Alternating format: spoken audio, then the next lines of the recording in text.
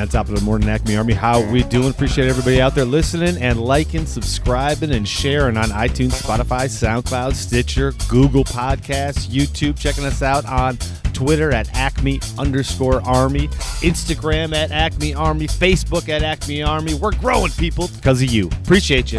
Let's get it. Well, it's getting about that time.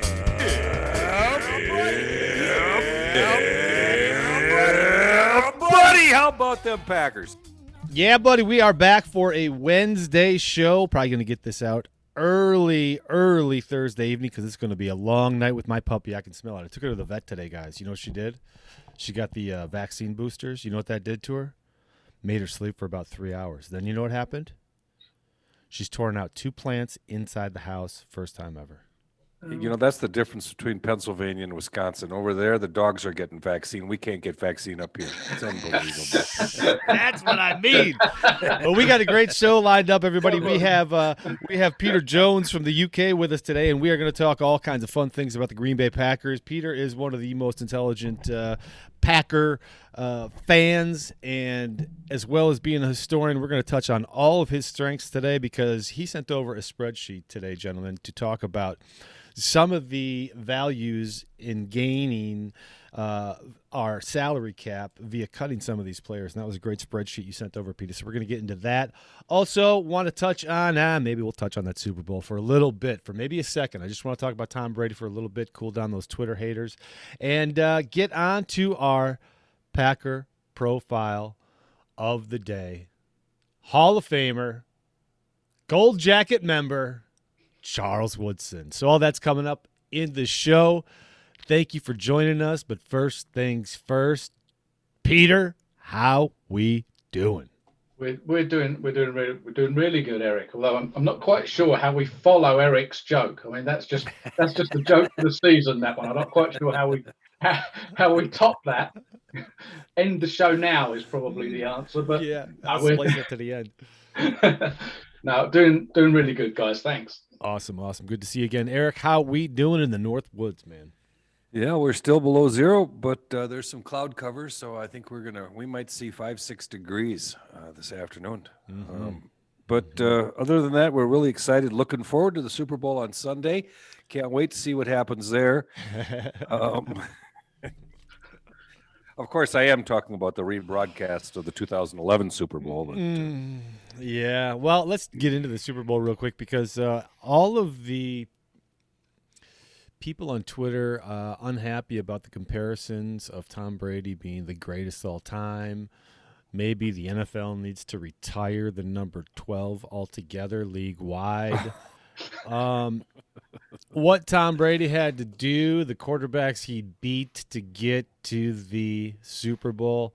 Guys, the numbers don't lie. Tom Brady, great leader, did not have some of the best stats of his career, but he's a winner. All right? What do we feel about these comparisons to everybody else? Specifically Aaron Rodgers. What do you think, Eric? Well, first, to get the Super Bowl garbage out of the way, Brees, Rodgers, Mahomes, that's pretty impressive. Again, as I've said several times before, Aaron Rodgers has got to play 8 more years to really be in the conversation.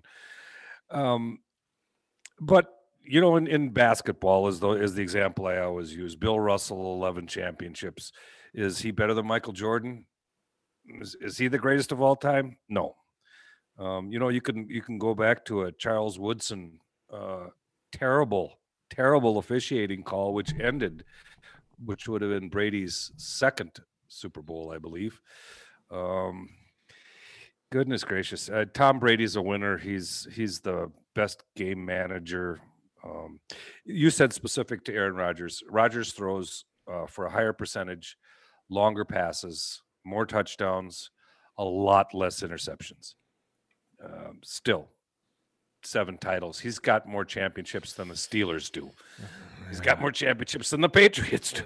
Yeah, well, it's just the GOAT conversation and him being the GOAT and GOAT this and GOAT that. And I just think football is the ultimate team sport. What are your feelings, Peter? Exactly that. It is the ultimate team sport. And whilst You know, it's more of a passing league than it's ever been. I think when you look at the GOAT conversation, if you have to have that conversation, it's just one factor, isn't it? You know, you want to look at the complete body of work. Stats do come into it. They absolutely do. You look at innovation, and you look at the ability to win. And you know, no quarterback has had a greater ability to win the big game than Tom Brady. So that's one factor in that whole conversation. Winning 7 championships doesn't make him the best ever. You know, Bart Starr won 5, Dan Marino won none, Jim Kelly won none, Warren Moon won none. You know, it doesn't make Dan Marino a worse quarterback than, give me a name, Brad Johnson that won one Super Bowl, or Trent Dilfer that won one Super Bowl. So it's simply one statistic, very important statistic. But I think when you're judging the GOAT, I think it's a number of things. You're looking at stats, you're looking at innovation, you're looking at the ability to win, you're looking at who they played with, the year they played in, etc., etc. Yeah. 3 words pop to mind. What he said. Well, one thing was crystal clear this weekend. Aaron won his MVP. We touched on it Monday. Eric. Peter, was there any question in your mind who the MVP was going to be this year? No, certainly from probably around mid-season onwards, I guess. It just felt like it was Aaron Rodgers' to lose, you know, and unless he kind of fell apart in the second half of the season, which, you know, was never going to happen, or somebody did something ultra exceptional. It just felt like, for me, it was Rodgers had almost won it by week 10, say.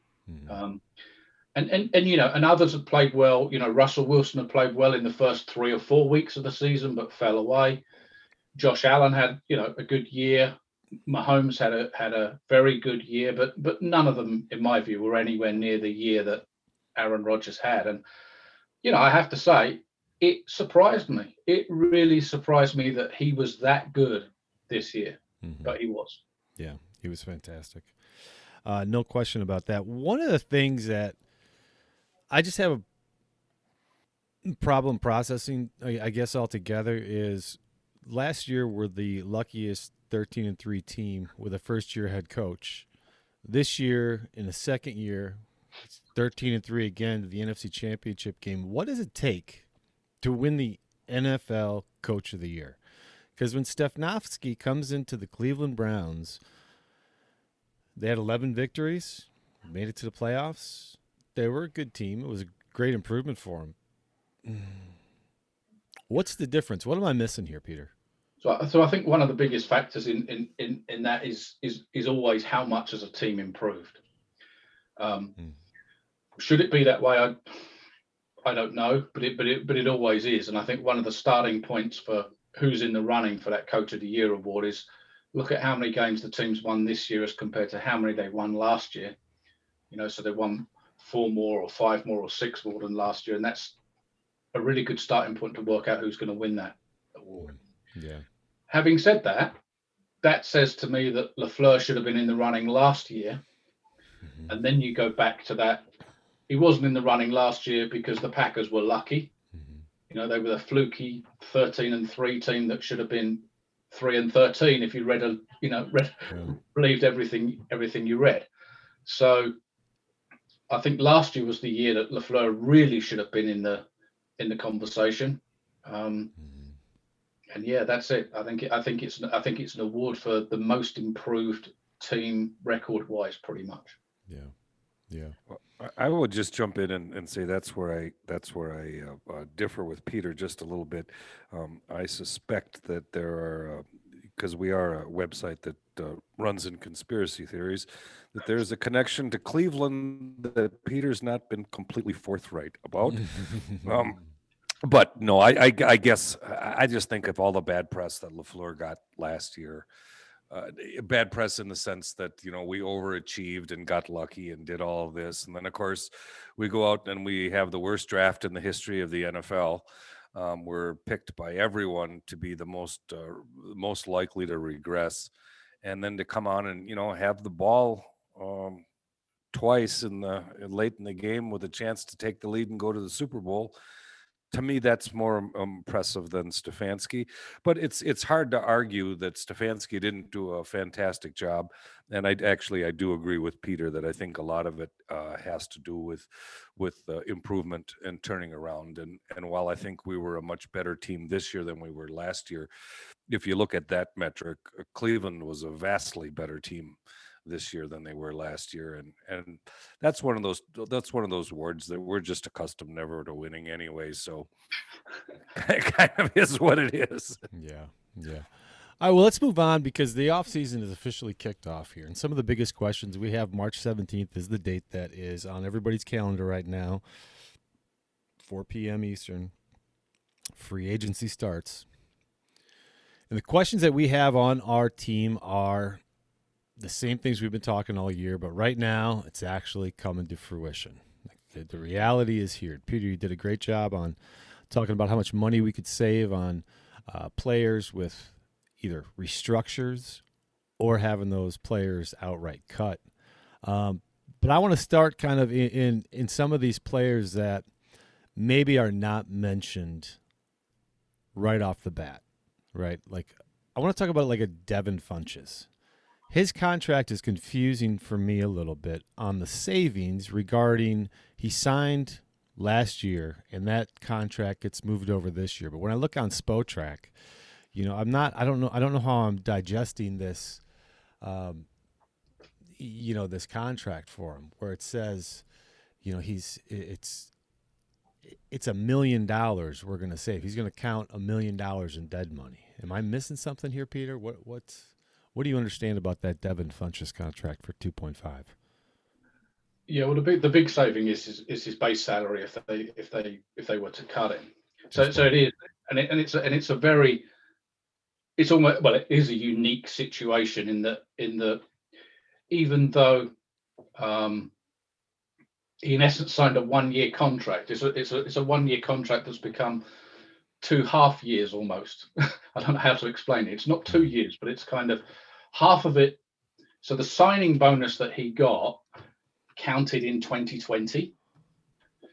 So that's where the part of the cap money is, and that's already gone. Okay. But his base salary and his workout bonus counts in 2021. Okay. So if they were to cut him, that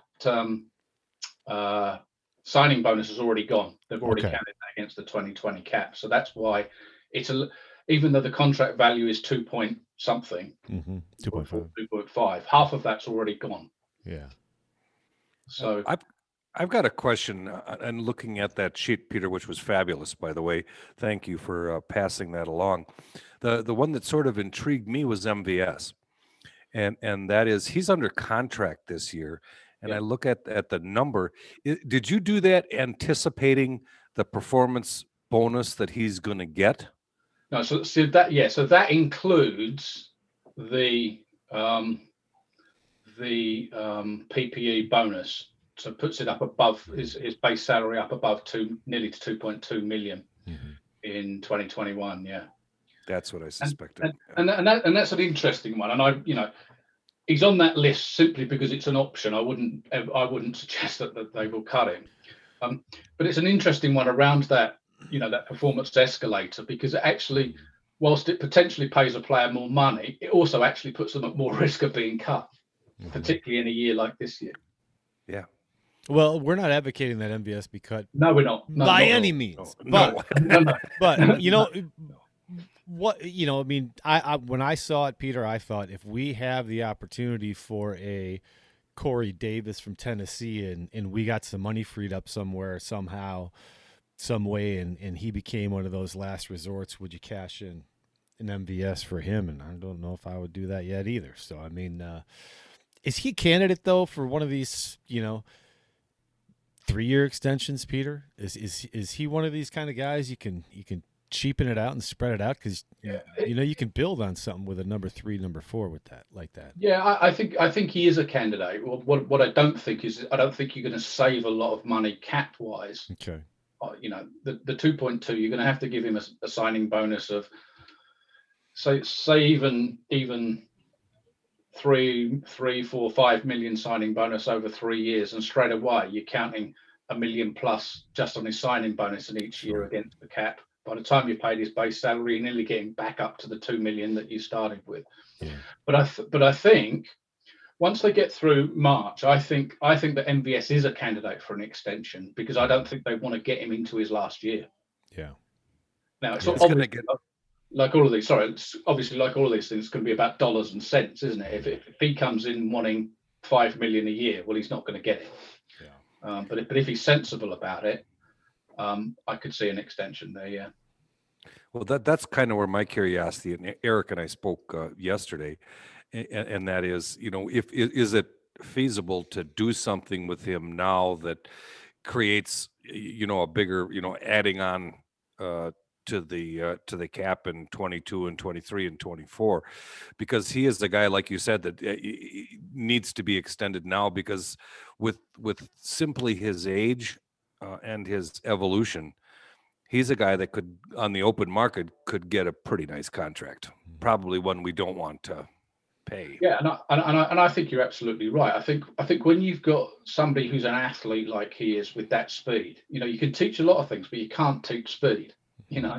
And I think that there will always be teams that are prepared to pay a premium for that kind of guy, because there aren't that many of them.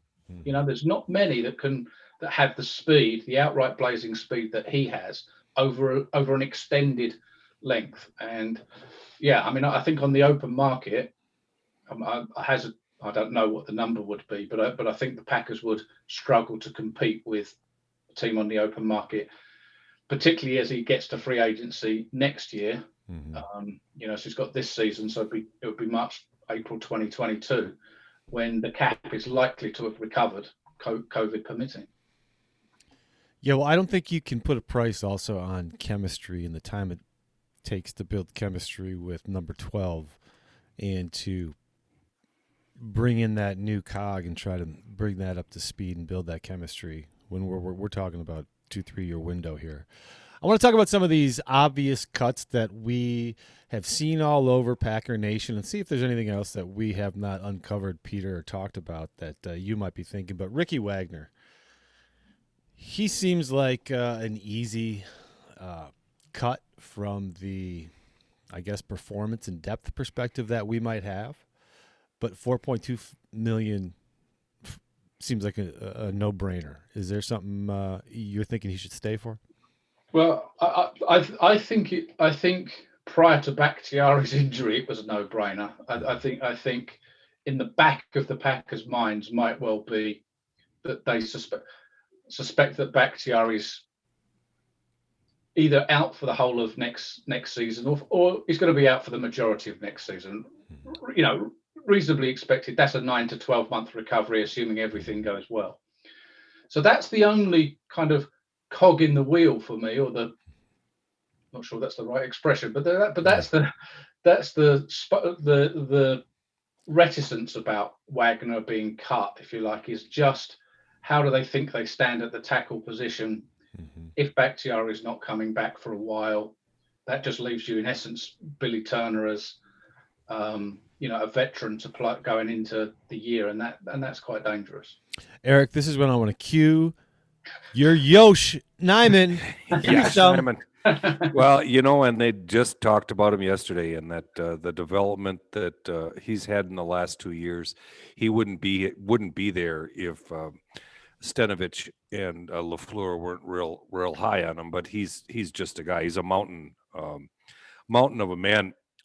I want to go back to Peter with sticking with Wagner for a second, and that is, given this sort of really strange set of circumstances due to COVID that the league finds itself in, are some of these guys that we look at as probable or wise cuts? I mean, do you see a scenario where Wagner gets cut and then signs for $1.5 million or $2 million so effectively reducing his contract significantly by releasing him and clearing that space from your book? That's a great point. So that it's a great point. I think the answer to that question is yes, and it might not be Wagner. So it might be Wagner gets cut, and you end up signing a Wagner equivalent from another team who's absolutely. I think it's a really good point, and it's something that we have to bear in mind, that because of the reduction in the market, that there are going to be players, Ricky Wagner type players, that are going to be available, whether that's Ricky Wagner himself or a similar type player from another team. Yeah. So can I just sneak in here, Eric? We are working on some technological advancements, and I'm not sure where we stand. Is it possible to put up Peter's numbers so that others can see? Yeah, I can't do it right now. Not yet. Okay. Yeah, well, I tried before. It came up before, and it went over my head. It was here for a day, Eric. We had to enjoy it while I was here. Well, the question that I wanted to go to next to it with Peter is, when you look at the information that you've provided and the other stuff that's out there, it seems with some cuts and with some restructures, Green Bay can get $40 million plus. And I think it's somewhere, correct me if I'm wrong, in that sort of $5 to $7 million. Might be more with 3 compensatory picks this year, but to sign that draft, the upcoming draft class, I'm just curious how you feel about reworking these contracts, making some of the more obvious, the Wagners, the Kirksies, maybe the Lowrys, these guys, and clearing that. Do you think that if we're able to do that maybe there all of a sudden becomes room for a Corey Linsley or an Aaron Jones? Or do you think we're going to go bargain shopping and look at an awful lot of cap casualties that are going to happen in this sort of weird year we're in? I think you just covered every possible question on this sheet. Good job, Eric.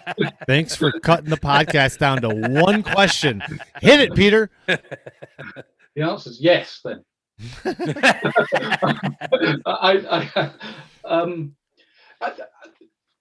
Can they create enough space to be movers and shakers in the free agency market? I think the answer is yes.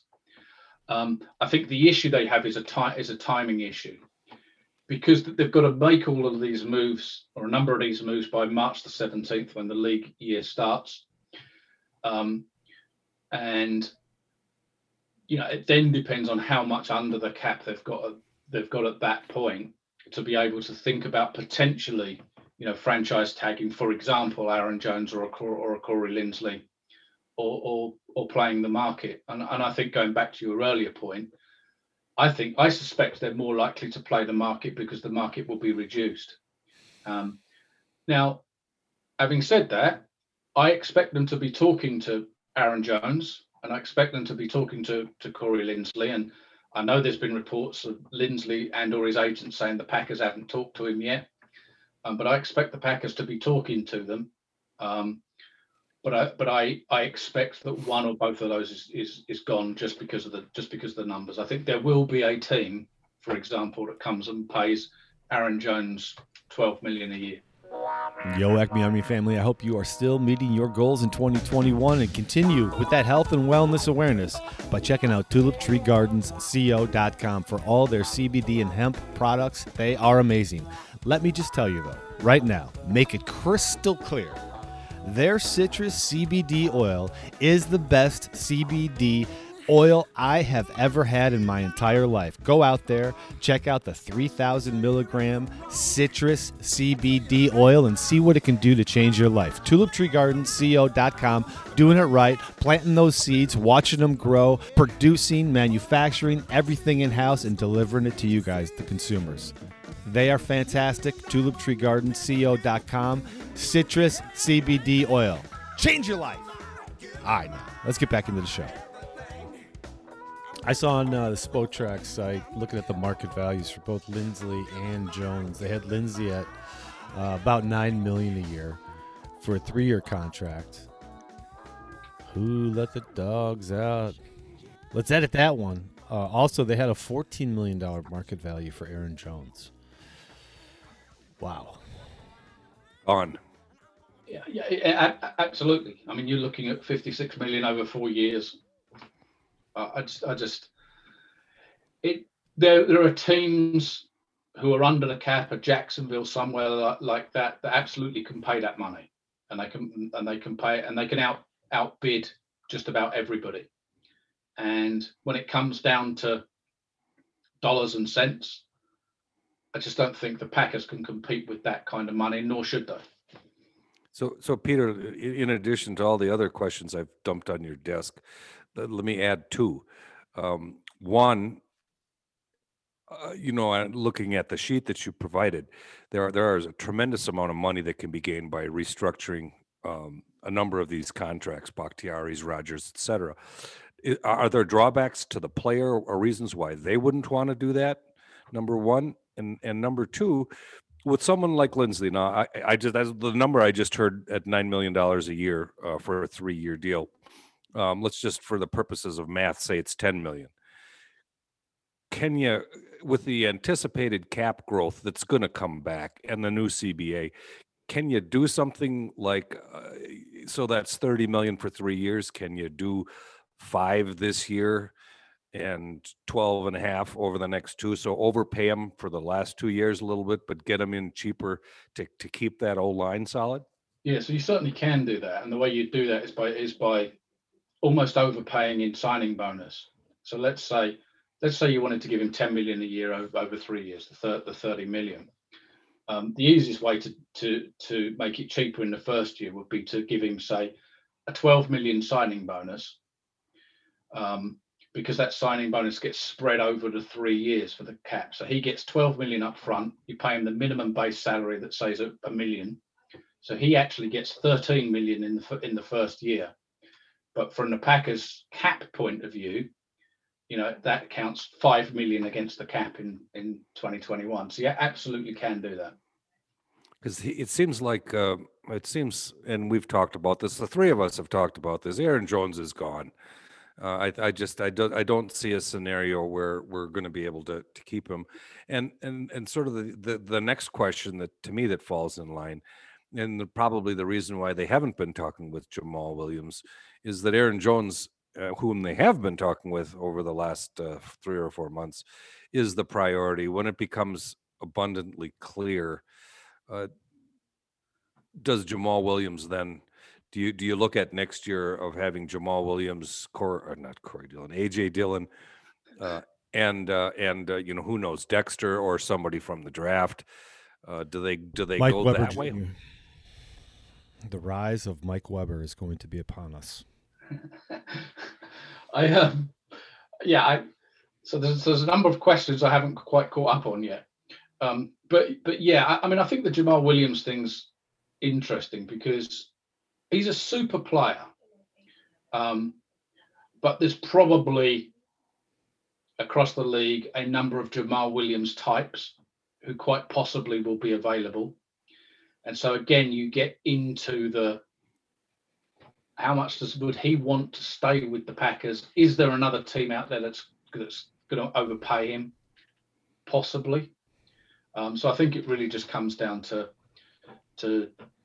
dollars and cents, like all of those things. But I wanted to pick up on a couple of the other. So there was a question about the drawbacks, and it's important. So when you're doing all of this restructuring to, in essence, move salary cap dollars around, what you're basically doing is moving that cost into next year or the year after. And so you have to pay the piper at some point. Now, obviously, the teams are going to expect that the cap increases quite a lot next year and the following year, but you never know. You never know how that's going to play out. So if you take, just for an example, David Bakhtiari, who's due an 11 million roster bonus in March. If you convert that to signing bonus, you basically move 8 million of that roster bonus into future years. So you can cut the cap this year by 8.3, but you're moving 8.3 into future years. At some point, that 8.3 comes and hits your cap. And that's okay when it's one player or even a couple of players. But if you do that a lot, you end up in the position that the New Orleans Saints are in, where they're the best part of 100 million over the cap. You know, and they're looking for everybody to divvy up something now because they've got no money at all. So that's the danger. As I say, the plus side to that is everybody expects the cap to be going up. So $1 million this year doesn't have the same value as $1 million next year, or vice versa. The other question you asked in there, which is an important point, is when it comes to some of these contract restructures, when you're converting roster bonus into signing bonus, that doesn't require a new contract, and it doesn't require the player to sign off on it either. So the CBA allows a team to convert roster bonus to signing bonus just like that. Just have to notify the player and notify the league, and job done. And the reason for that is the player still gets the money up front. So if we take Bakhtiari's example again, 11 million roster bonus due March 20th. Even if that's converted to signing bonus, he still gets the same amount of money on the same day. All it does is change the way that the Packers have to account for it in the salary cap. So from a player's perspective, no change whatsoever. Interesting. Now, obviously, it gets far more complex when you get into doing contract extensions and stuff like that, because that does totally change the player's contract. But the simple, he says, in inverted commas, conversion of roster bonus to signing bonus can be done just by the team. Interesting. Moving along, I think there's some pretty obvious extension candidates we need to talk about real quickly. First on my list, outside of Devontae Adams, is Adrian Amos. I don't know. Does he feel like a player that you want for the next 5 years on your team? Tough to project out that far, but Adrian Amos is a player in my book. And when I see him on the "we could make this money cutting him," I'm going, how dare you, Peter Jones? I thought of you when I was putting him on there. I mean that's clearly there just for complete. What I would expect with Amos is that they're going to convert that roster bonus between now and March the 20th to help them get over this immediate issue. And then I think they're going to talk extension come the summer. So yeah, I would imagine so. Yes. Yeah. And one more is Alan Lazard. From a contract perspective, from the exclusive rights free agent, are we talking with performance and everything else on there, he's going to be in the $3 million range? No. Less than that. Less than that. I don't know off the top of my head what the exclusive rights number is, but it's not a huge amount. When you look at the restricted free agents like Bobby Tonyan and stuff, the lowest restricted free agent tender I think is just over 2 million. Which means the exclusive rights number is less than that. 1.85 or something, I think, when we talked about it last time. But isn't there a player performance on top of that he would get, or no?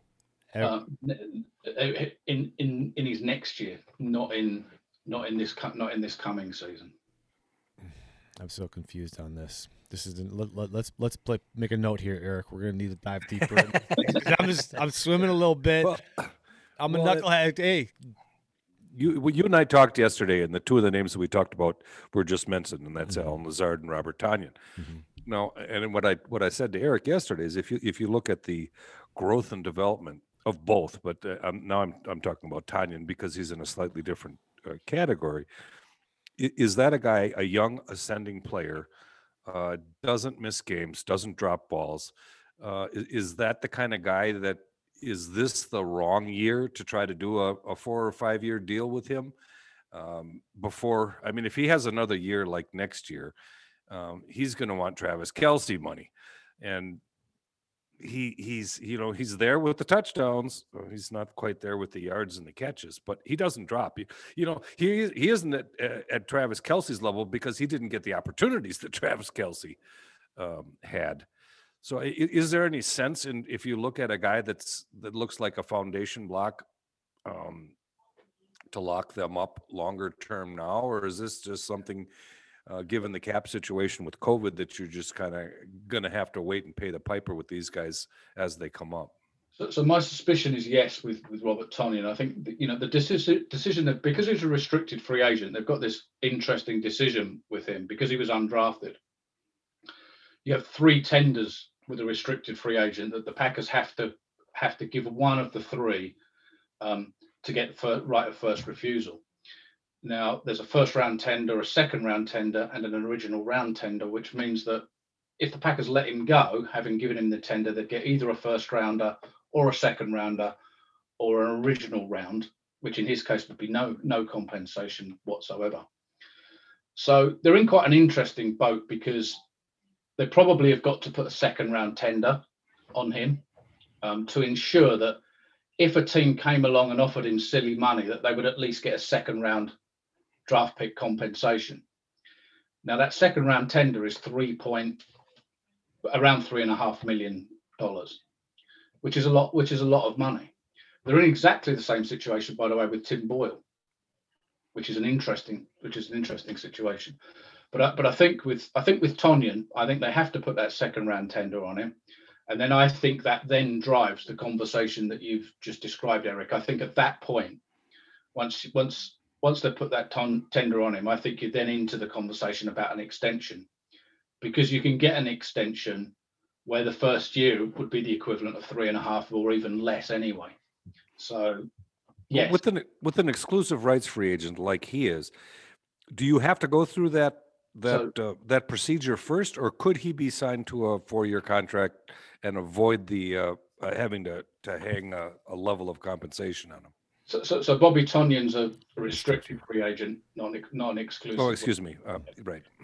So if you can get him signed immediately to a new deal, then no, you don't have to go through that. The issue is that on March the 17th, if you don't issue that tender, he becomes a free agent. So that you've then got the timing period between, can I get him signed before somebody else signs him, and risk losing him for nothing. So they're gonna put that tender on him and then go from there. Well, it's February 10th, and we got another month and 7 days, right? I'm just ballparking that with my eyes here on the calendar. But lots of fun days for us to discuss. I can't wait to see who some of these other players that could potentially replace these guys on this list that are coming down, because, again, I said put the price on Jamal Williams for being a Packer person. I have a hard time seeing any other running back coming in here and making that impact. But funny that I was reading a redraft today, and for the second round, the Packers redrafted A.J. Dillon. So how quickly things change, Eric. It's just bonkers.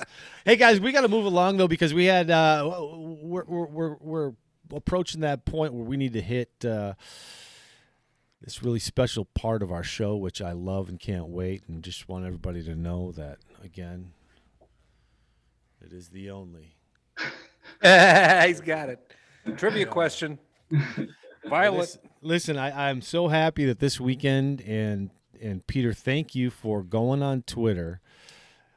And please follow Peter at ProFootHistory and retweeting the Acme Army clip for what the Hall of Fame discussion we had on YouTube from the top 15. And let me tell you something. You are so accurate on your assessments. It was pretty amazing. We talked about Alan Faneca and how, don't know how he doesn't get in there. Just being the Steelers lineman that he was, right?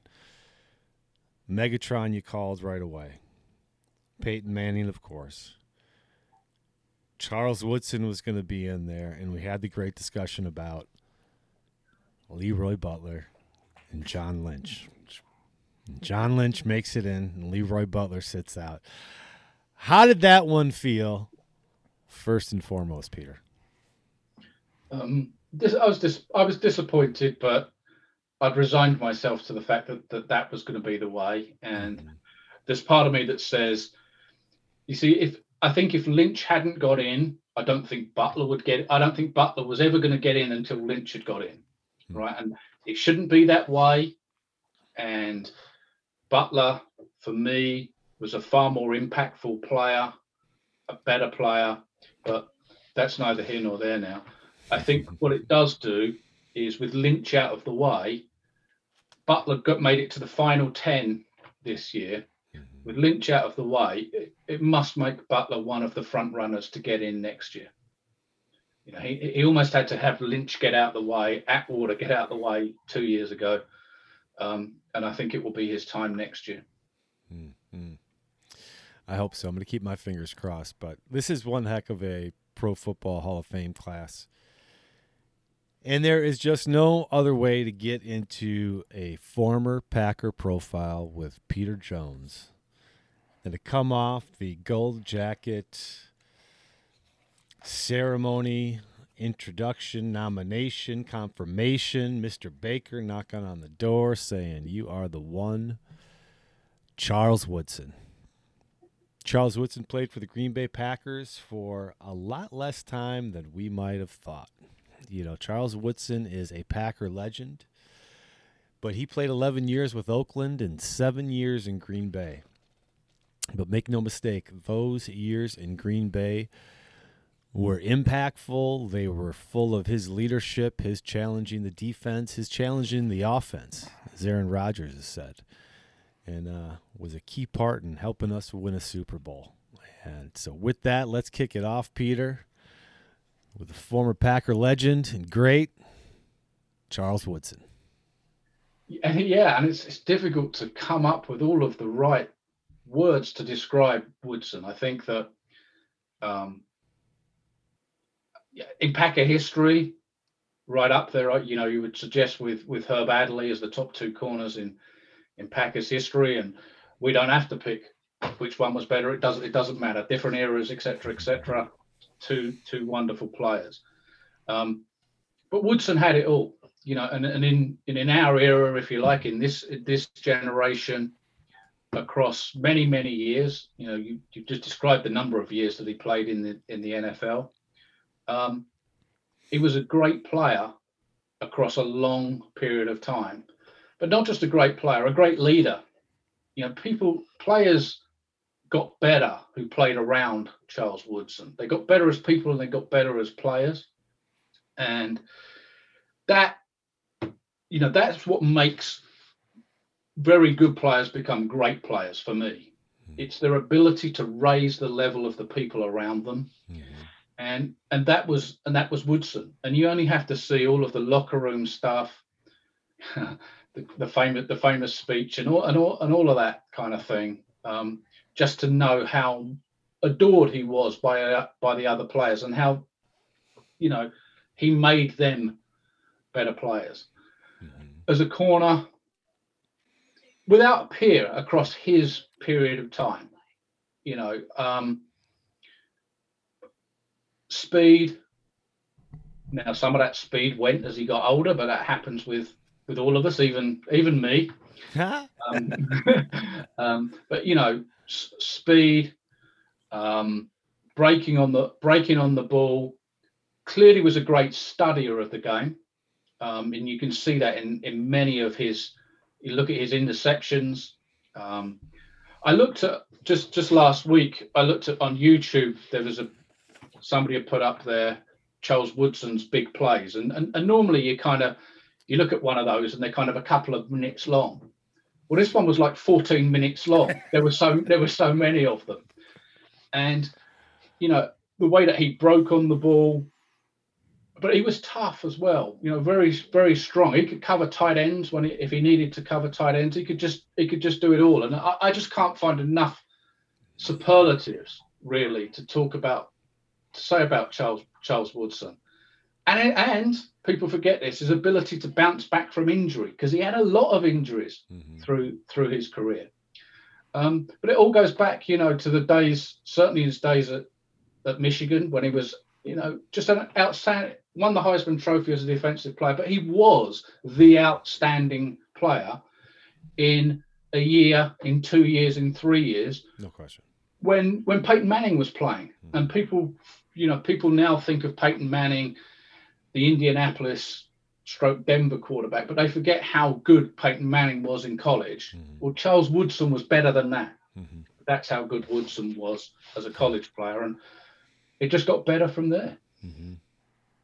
Yeah, the interception against Ohio State when he was 5 yards in front of the receiver was one of the greatest highlights I ever watched a game live. Couldn't believe it was happening. And that's the play that stuck in my mind is exactly when he came to Green Bay. Because when he came to Green Bay, that was 2006. He had been with Oakland, for 8 years. I mean, he had a heck of a run at Oakland in those 8 years. He did. And what people tend to look at his pro career and kind of split it into threes, kind of Mm-hmm. first Oakland, Green Bay, then second Oakland. Mm-hmm. But I kind of split it into fours because I think you can split that first Oakland spell in two. There was the kind of 98 to 2001, 2002. Yeah. And then he had a few injuries, Yep. 2002 onwards. Mm-hmm. And, people forget this now, but when the Packers picked him up as a free agent and paid a lot of money for him in 2006, Mm-hmm. there weren't a lot of suitors for him. There weren't huge numbers of teams that were prepared to pay Charles Woodson a lot of money. Mm-hmm. And I think there's 31 other teams regretting not going after him. Yeah, well, that year in 2005 with Oakland, he only played in 6 games. He had 1 interception, 4 passes defended, and 1 forced fumble. Not a huge stat line. So he comes to Green Bay. Yeah, exactly what you just said. Not a whole lot of people that were going out there wanting to open their wallets for him.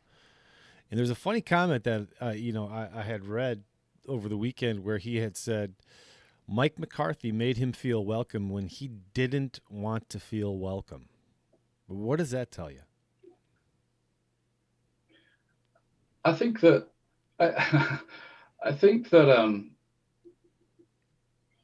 well, it says a lot for me about Mike McCarthy, but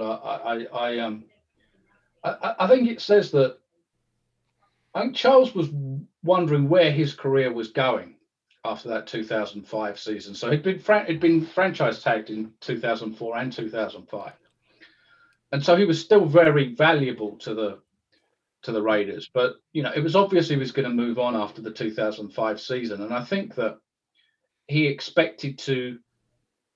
wanted to go to. I don't know where. It's probably wrong of me to try and pick a team out of a hat, but maybe a more high profile team with a high profile head coach, etc., etc. So I think that a little bit like Reggie White a decade and a half before. Decade and a half before. Probably Green Bay was way down on his list of places to go. But I don't think once he got there, I don't think he ever regretted it. Yeah. Well, that first year in 2006, he starts 16 games.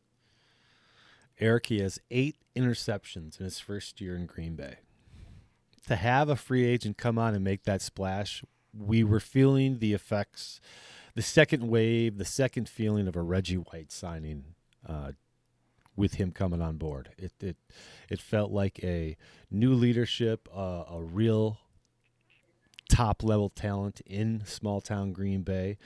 And again, 8 interceptions in the first year with us. He just proved something. What do you think, Eric? Well, first, let me say, go back to when Peter suggested that Herb Adderley and Charles Woodson were clearly the top 2 corners. Couldn't agree more with that statement. And when Woodson won the Heisman, he was a two-way player at Michigan, but was also predominantly a defensive guy. But just to point out or remind, because I know Peter knows this a lot better than me, but Herb Adderley arrived in Green Bay as an offensive player. It was Vince Lombardi that said, "No, you're a cornerback," and turned him around and went on to have, up until Charles Woodson, probably the greatest career as a cornerback in Green Bay. Just a tremendous talent. What can you say about Charles Woodson that you guys haven't already said? Consummate professional, and I loved what Peter said about really evaluating a player as being great when they elevate those around them, not only professionally but personally, and that certainly is a great thing. And then just tying back to what you just said, Eric, is that you did kind of have that second coming feeling with Reggie White, because they were iconic players that came to Green Bay and performed fantastically. I mean, 6 really supreme years from him. And Peter, when he came, he flashed, but he was still a defensive leader on a defense that needed leadership, because the offense was firmly on the right path, on the right crescendo, if I was going to use a musical term, because they were absolute poetry out there with Aaron Rodgers in 2009. And that's when, in 16 games, we see the greatest year I've ever seen from a defensive back, with 9 interceptions, 179 yards returning those 9 interceptions, and 3 touchdowns. 30% of his interceptions went for a touchdown. I can't even. He forced 4 fumbles. He had 2 sacks. Everywhere he was making an impact. And that year, you know exactly what happened that year. Defensive Player of the Year. We move on and head on to the Super Bowl. What were your feelings on that season, Peter? Absolutely incredible. And that 2009 year, it is very difficult to imagine a defensive player of any team in any era having a better year than he had in 2009. And I'll tell you, Clay Matthews, the third, had a great year in 2010. And that's one for another day. But when you look at the great year that Matthews had in 2010 and then think that Woodson's year was probably better in 2009, that's kind of degrees of better. You're talking about great and then somewhere above great, I think that just shows the incredible year that Woodson had in 2009. And it wasn't one of those situations where he had 9 interceptions and, they came in 3 or 4 games. It was across the whole season. He won Defensive Player of the Month 3 of the 4 months in the regular season that year. That just it just says it all. And it's interesting, you raised the thing about the returns for touchdowns. That's almost just icing on the cake, isn't it? Is you want the guys to force those turnovers, because ultimately turnovers win and lose football games. But there was a fair chance, like you say, 1 in 3 chance, and it felt like that throughout his whole career. And it wasn't quite as high as that ratio, but it felt like any time that he picked the ball off, any time the ball was in his hands, that he was capable of scoring. And we kind of didn't mention that in the intro, but that's the added extra thing with Woodson, was that he was so good of an athlete, and so good at anticipating what was happening, that it's just difficult for me. And I try not to get into too many superlatives, because there's been great players over 100 years of the NFL. But I have to say, it's really difficult for me to imagine that there's ever been a greater cornerback when you put all of those things together. It's just, if there's been a greater one, and somebody might say Night Train Lane, and I don't know, we didn't see him play. But if there's been a greater one, the greater one was a damn good football player, I'll tell you that.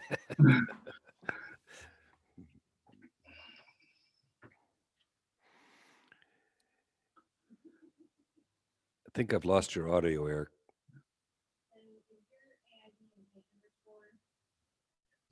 Let's make an edit there. I had it on mute because my dog was snoring here a little bit ago. But 2011 was really the last, great year for him in Green Bay, because 2012, he only played in 7 games. But in 2011, again, 15 games, 7 interceptions, 1 touchdown. Just amazing.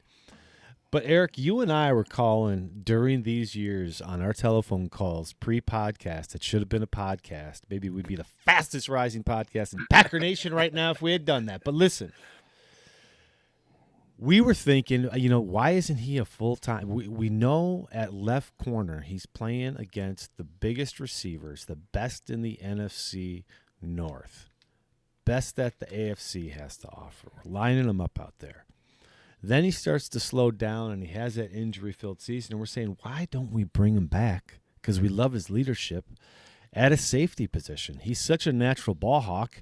He could have another 9 interceptions back there, And lo and behold, Peter, we kind of switched him in 2012 to strong safety for those games, but then we released him after that, and he went back to Oakland from 2013 to 2015. Yeah, but no, absolutely right. The right call to think that he could move inside and be almost as effective playing safety, even that late into his career. And I think again that just in essence took over the safety spot from Nick Collins. There was a bit of juggling around there, but that was the time that Collins got injured. But I think it just showed the football intelligence of Charles Woodson to be able to just slot back there. And like you say, the same with the Raiders, and he was successful in those last 3 years at the Raiders playing safety as well. And I'm almost it's difficult to find the right words to express how good a player he was. And yeah, he's a guy, as Eric said, he played a little bit of offense at the University of Michigan. He played offense in high school, was a running back in high school. And he's one of those guys that you just think you could have put him at any position almost.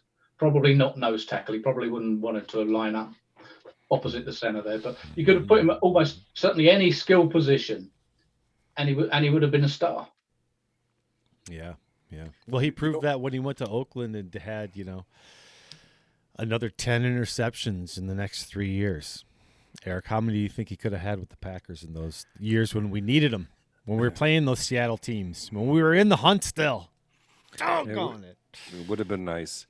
The other thing that I found that I didn't realize in doing a closer look for this podcast, that he signed the big money contract to come to Green Bay, and a 7-year contract, which is I can't imagine that wasn't extremely rare. It's certainly you'd never get a 7-year contract today, but that he returned punts in that first season for 41 punts. For my math skills are suspect, but I'm going to say 9.5 yards a return.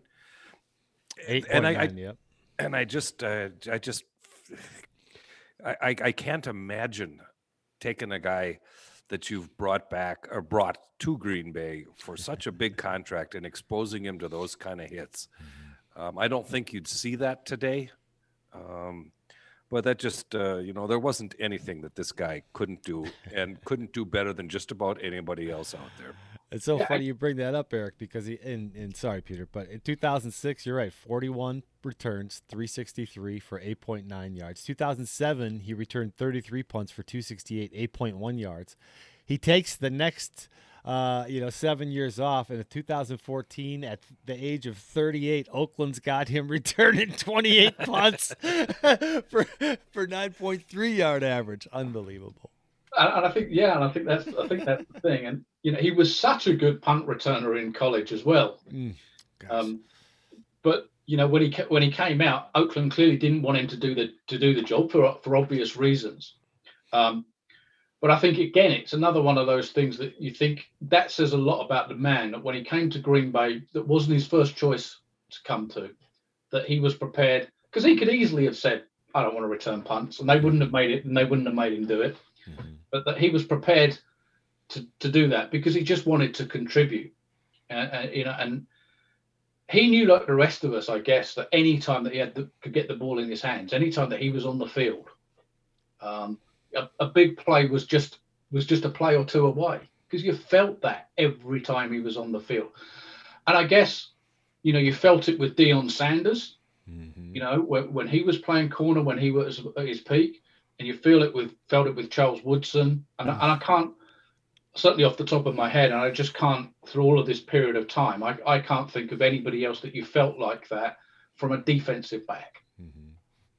So satisfying. Yeah, sorry. I was just going to say the one difference that I really feel need to point out. Eric and I talked about this on the last podcast, but with the Deion Sanders type, when did you ever see Deion Sanders leave his man after the ball was in the air and go over and level some dude? You didn't. You didn't. And that was the difference. Deion Sanders was as good a cover corner as has ever lived. But that's what he did. He did punt returns, kick returns, and he covered corners. Charles Woodson did everything, and he did it at the top of the league. He was, he laid people out. He was a physical run support. Goodness gracious, just the complete package. God, I hope we can find another Charles Woodson with the 29th pick. And one of the things for me is this is kind of an aside, but I think you'll get the point here. Is I always think if I was having a party at my house and I look at all of these football players, who would I want to come to that party? And Charles Woodson would be on that list, because you just bring the wine. Yeah, he would just be one of those neatest guys, and that he's. Well, the personality that he is. You know that you're not going to get. I don't know how to describe it. He's just one of those guys that you think would be an ideal guest for your party, and that's one of my tests for football players is, would I invite them around to my house? Yeah. Awesome. I have to get rolling here because we have people talking upstairs, so I'll make an edit on this. But want to recap his career real quick, just for everybody listening, because for Green Bay, we had 7 glorious years with him. In 100 games, he started 100, each one of them. 38 interceptions, 568 return yards, 9 touchdowns with a long of 62 yards, 99 passes defended, 15 forced fumbles, 6 fumble recoveries, and 11.5 sacks. What a great 7-year run we had with Charles Woodson. And in those 11 years in Oakland, he was fantastic as well, throwing on another 27 interceptions with 2 touchdowns. But he really came to life in Green Bay. And this brings up my last question here, Peter, before we close out Charles Woodson. What does he go into the Pro Football Hall of Fame as? A Packer, a Raider, or both? Both. Yeah. Both. Yeah. Both. Fortunately, with the Football Hall of Fame, as opposed to some of the others, they try not to make a distinction. So, he'll be listed there as both. And good. Barring players that only played in a team for 1 or 2 years, so like Ted Hendricks played 1 year with the Packers, but we don't regard him as a outright Packers Hall of Famer as such. But other than those, he'll go in as both, and quite right. His numbers were better with the Packers, but he wasn't with the Packers quite as long as he was with the Raiders. He went to the Super Bowl with the Raiders, went to the Super Bowl, won the Super Bowl with the Packers. So slightly shorter time with the Packers, but more quality. But certainly both, and both teams I think fully deserve, if you like, to have him. They sure do. Absolutely agree 100%. And Eric, what are your final thoughts on Charles Woodson? Well, I guess the last thing that we didn't get to here that I think you just I had to be reminded of it, but you had a guy who was, this community leader, great player, made everyone else around him better, just everything you could possibly look for in a football player. But we forget a little bit about his balls and his sense of humor. And I'm referring to, he was not having anything from the President of the United States, Barack Obama, being a Bear fan and saying in that championship game that he was going to go to the Super Bowl if the Bears won, but not if the Packers won. And Charles Woodson, the shout back, yeah, I'll see you at the White House. and as the visiting Super Bowl champion, and that's exactly what happened. And you even had a president of the United States say, and I learned one thing: don't mess with Charles Woodson. Awesome. Well, I appreciate everybody listening, and Peter, we appreciate your knowledge and participation in just honoring one of the greatest Packers of all time, Charles Woodson. Before we head out here, though, Peter, let everybody know where they can reach you on your socials. Yeah, thanks. Thank you both. At ProFoot History on Twitter is the best place. Absolutely. Make sure you guys go out and follow Peter on Twitter. He's a great follow. He just reposted one of our YouTubes. We're going to put up this one. We'll match up our Hall of Fame discussions, and you will see just how accurate Peter Jones from the UK is. People, subscribe right now. Like us on iTunes, Spotify, SoundCloud, Stitcher, Podbean. We're everywhere you listen to podcasts. We are out there. Our YouTube channel, a lot of fun. Check that out. Acme Army on Twitter at Acme_Army. And want to put out a little note here. We have touched base with a couple of Packer Nation's leading female voices. They will be joining the podcast to give us their perspective, because I'll tell you what, there's just too many guys talking about the Green Bay Packers out here on the airwaves. It's time to include some of these ladies Packer Nation represents. We love them so much, and we got some great surprise guests coming up for you. So with that, thank you for listening. Thank you for your ears. We appreciate you. Thank you, Peter, for joining us. And with that, Eric, take us out. Well, first, as I always have to do, thank you so much, Peter, for your insight and wisdom. It's always a pleasure learning from you, and hopefully trying to make you laugh a little bit from time to time. Anyways, thank you again for that. Thanks to everyone for listening, and go Pack, go.